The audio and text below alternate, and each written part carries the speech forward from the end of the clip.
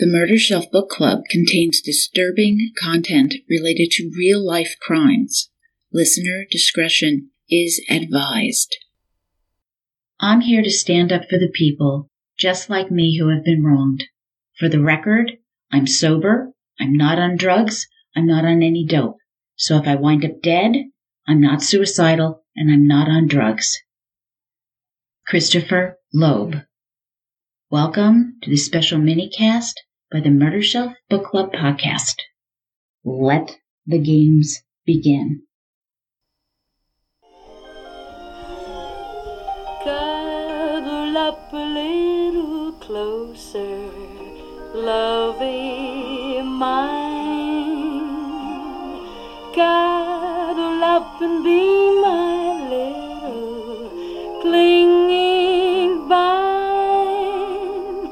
Like to feel your cheeks so rosy, like to make you comfy, cozy, 'cause I love from head to...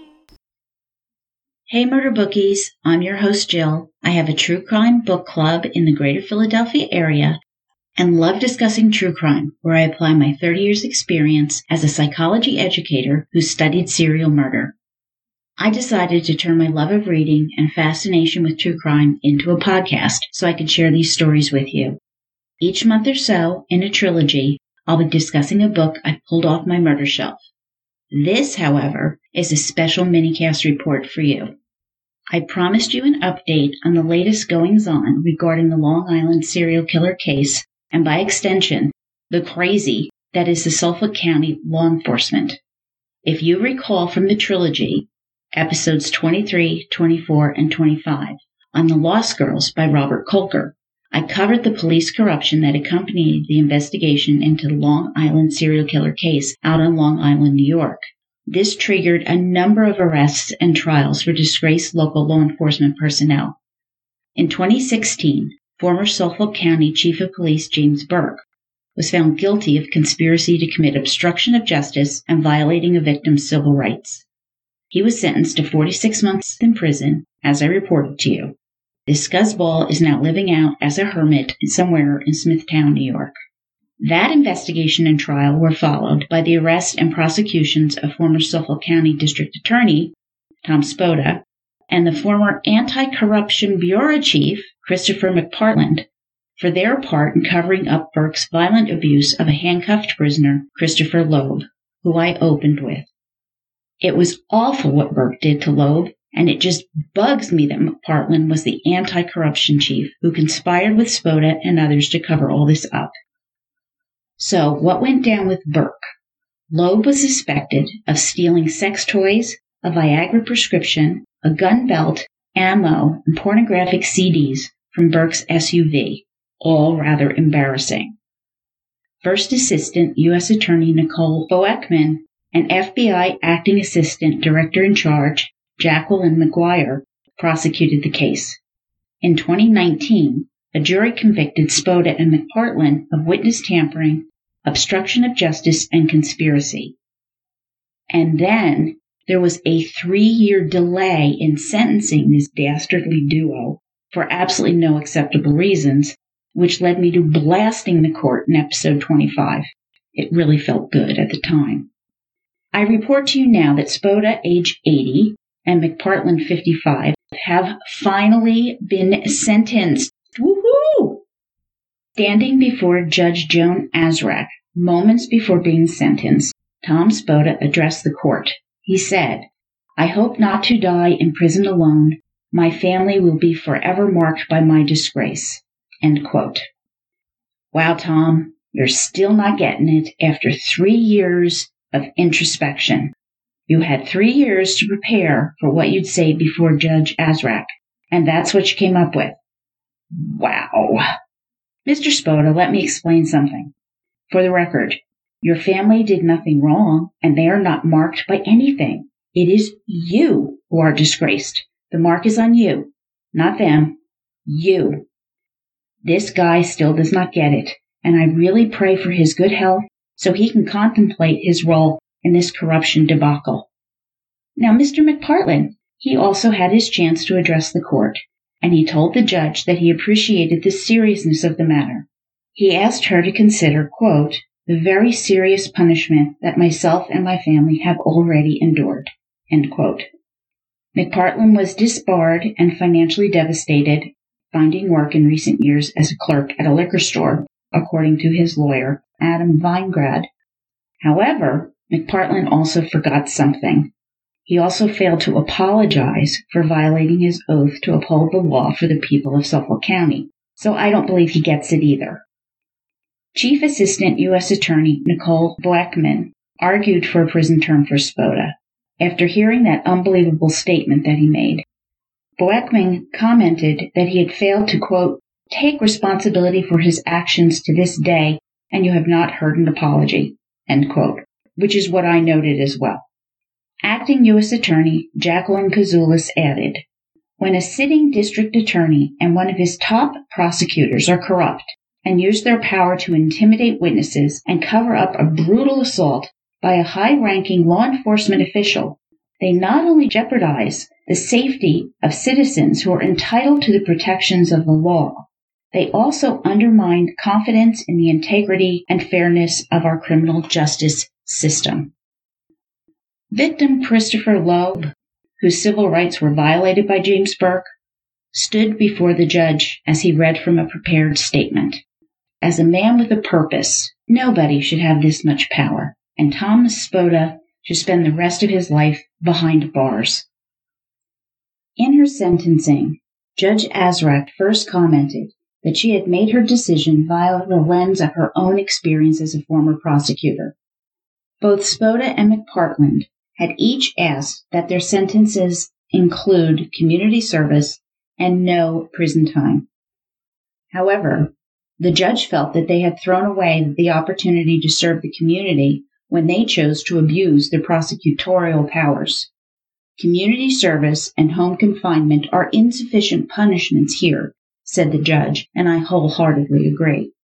She continued, quote, the essential facts of this crime are so outrageous. Mr. Spota's conduct, like Mr. McPartland's, was not a momentary moral lapse. Rather, he engaged in a years-long cover-up. During a years-long conspiracy, the sitting district attorney, let me repeat, the sitting district attorney conspired to tamper with witnesses in order to thwart a federal investigation into an assault committed by the head of the Suffolk County Police Department, end quote. She sounds pissed off to me. So finally, on August 10th, 2021, Judge Joan Azraq sentenced both Tom Spota and Christopher McPartland to 5 years in prison. Spota was also ordered to pay a $100,000 fine, which had to hurt that old pocketbook. Outside the courthouse, Chief Assistant U.S. Attorney Blackman spoke. She said, the verdict in today's sentences demonstrate that no one is above the law. Well, that's a cliche, but it is really very true. Director in charge McGuire, who is a huge Spider-Man fan, addressed the press as well. With great power comes great responsibility, and we've proven throughout the course of this investigation, Mr. Spota and Mr. McPartland abused their power to skirt the irresponsibility to comply with federal rights investigations. They placed fear of retribution inside the minds of those who may otherwise have been willing to cooperate, and they interfered with efforts of federal investigators who are trying to get to the bottom of a heinous crime. Their behavior was outrageous, and their sentences today prove as much. Well said. Suffolk County District Attorney Timothy Cinti, once the Commissioner of the Suffolk County Police Department.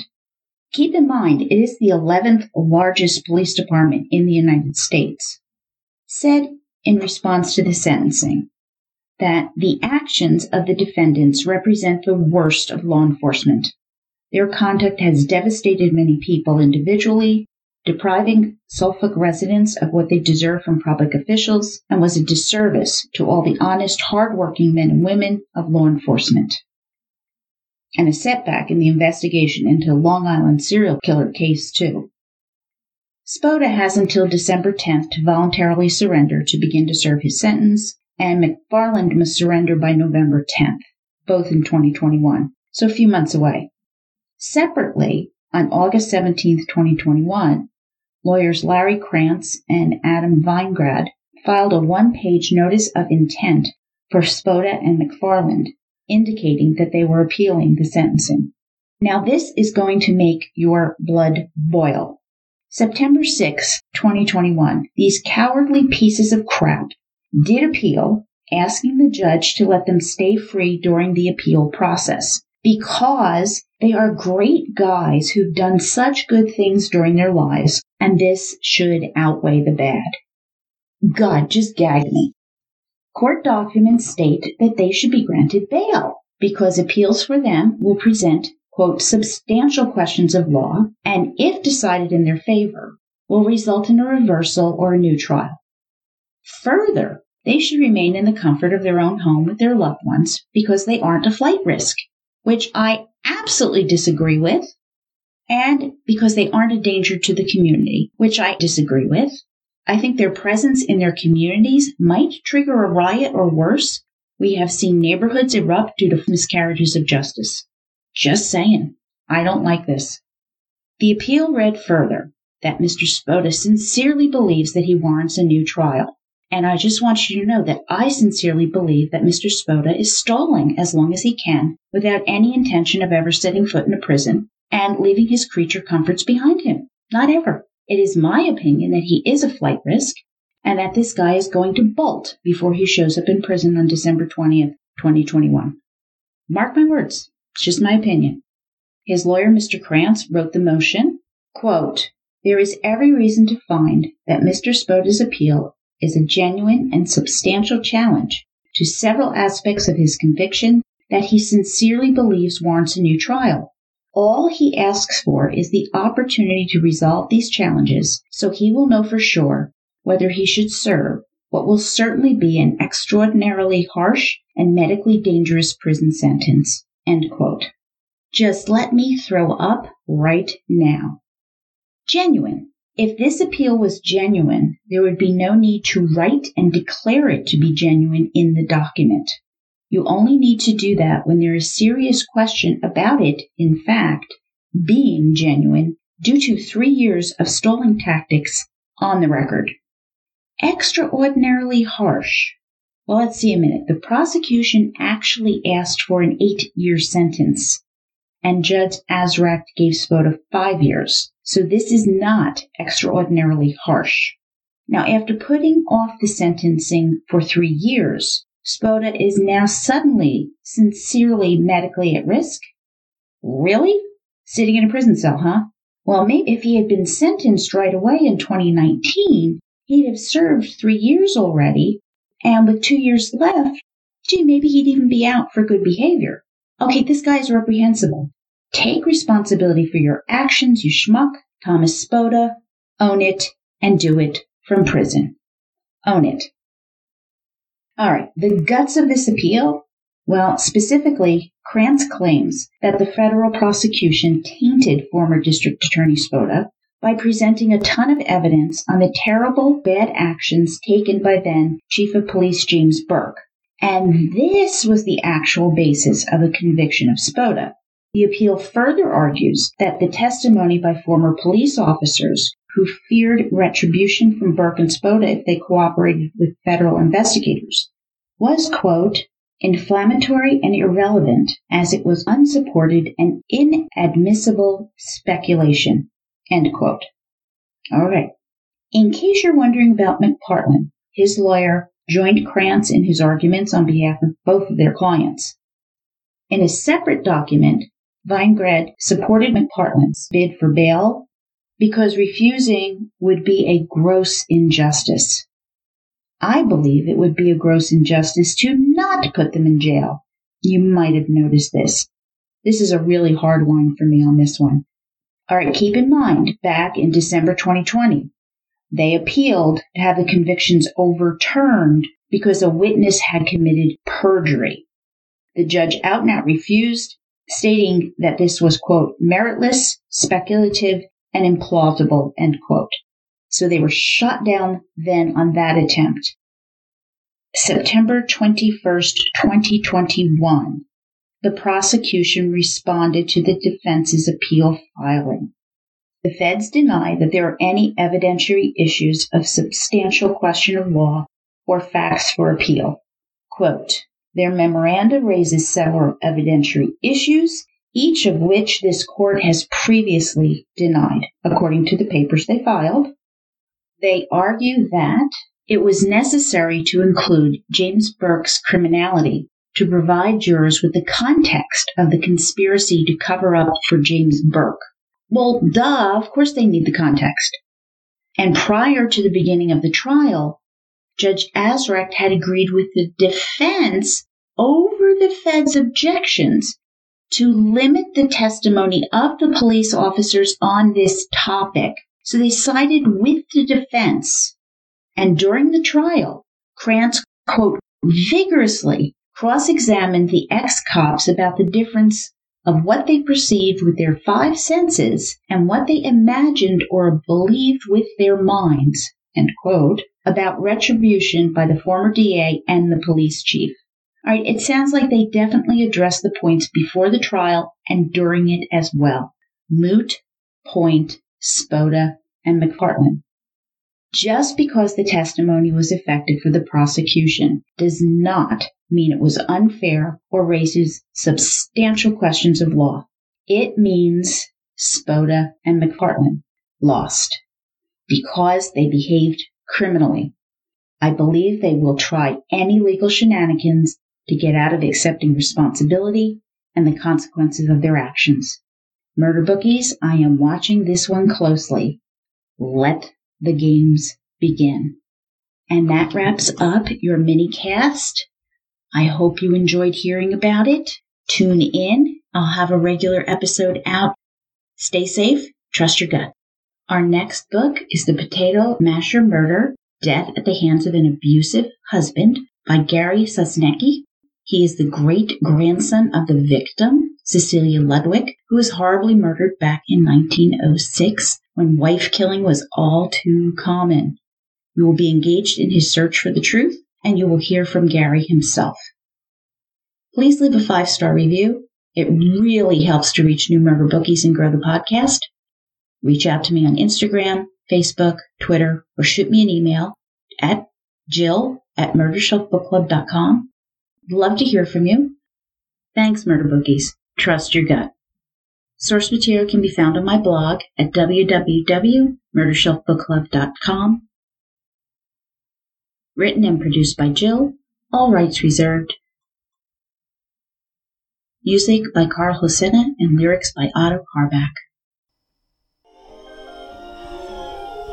Cuddle up a little closer, lovey mine. Cuddle up and be my little clinging vine. Like to feel your cheeks so rosy, like to make you comfy, cozy, 'cause I love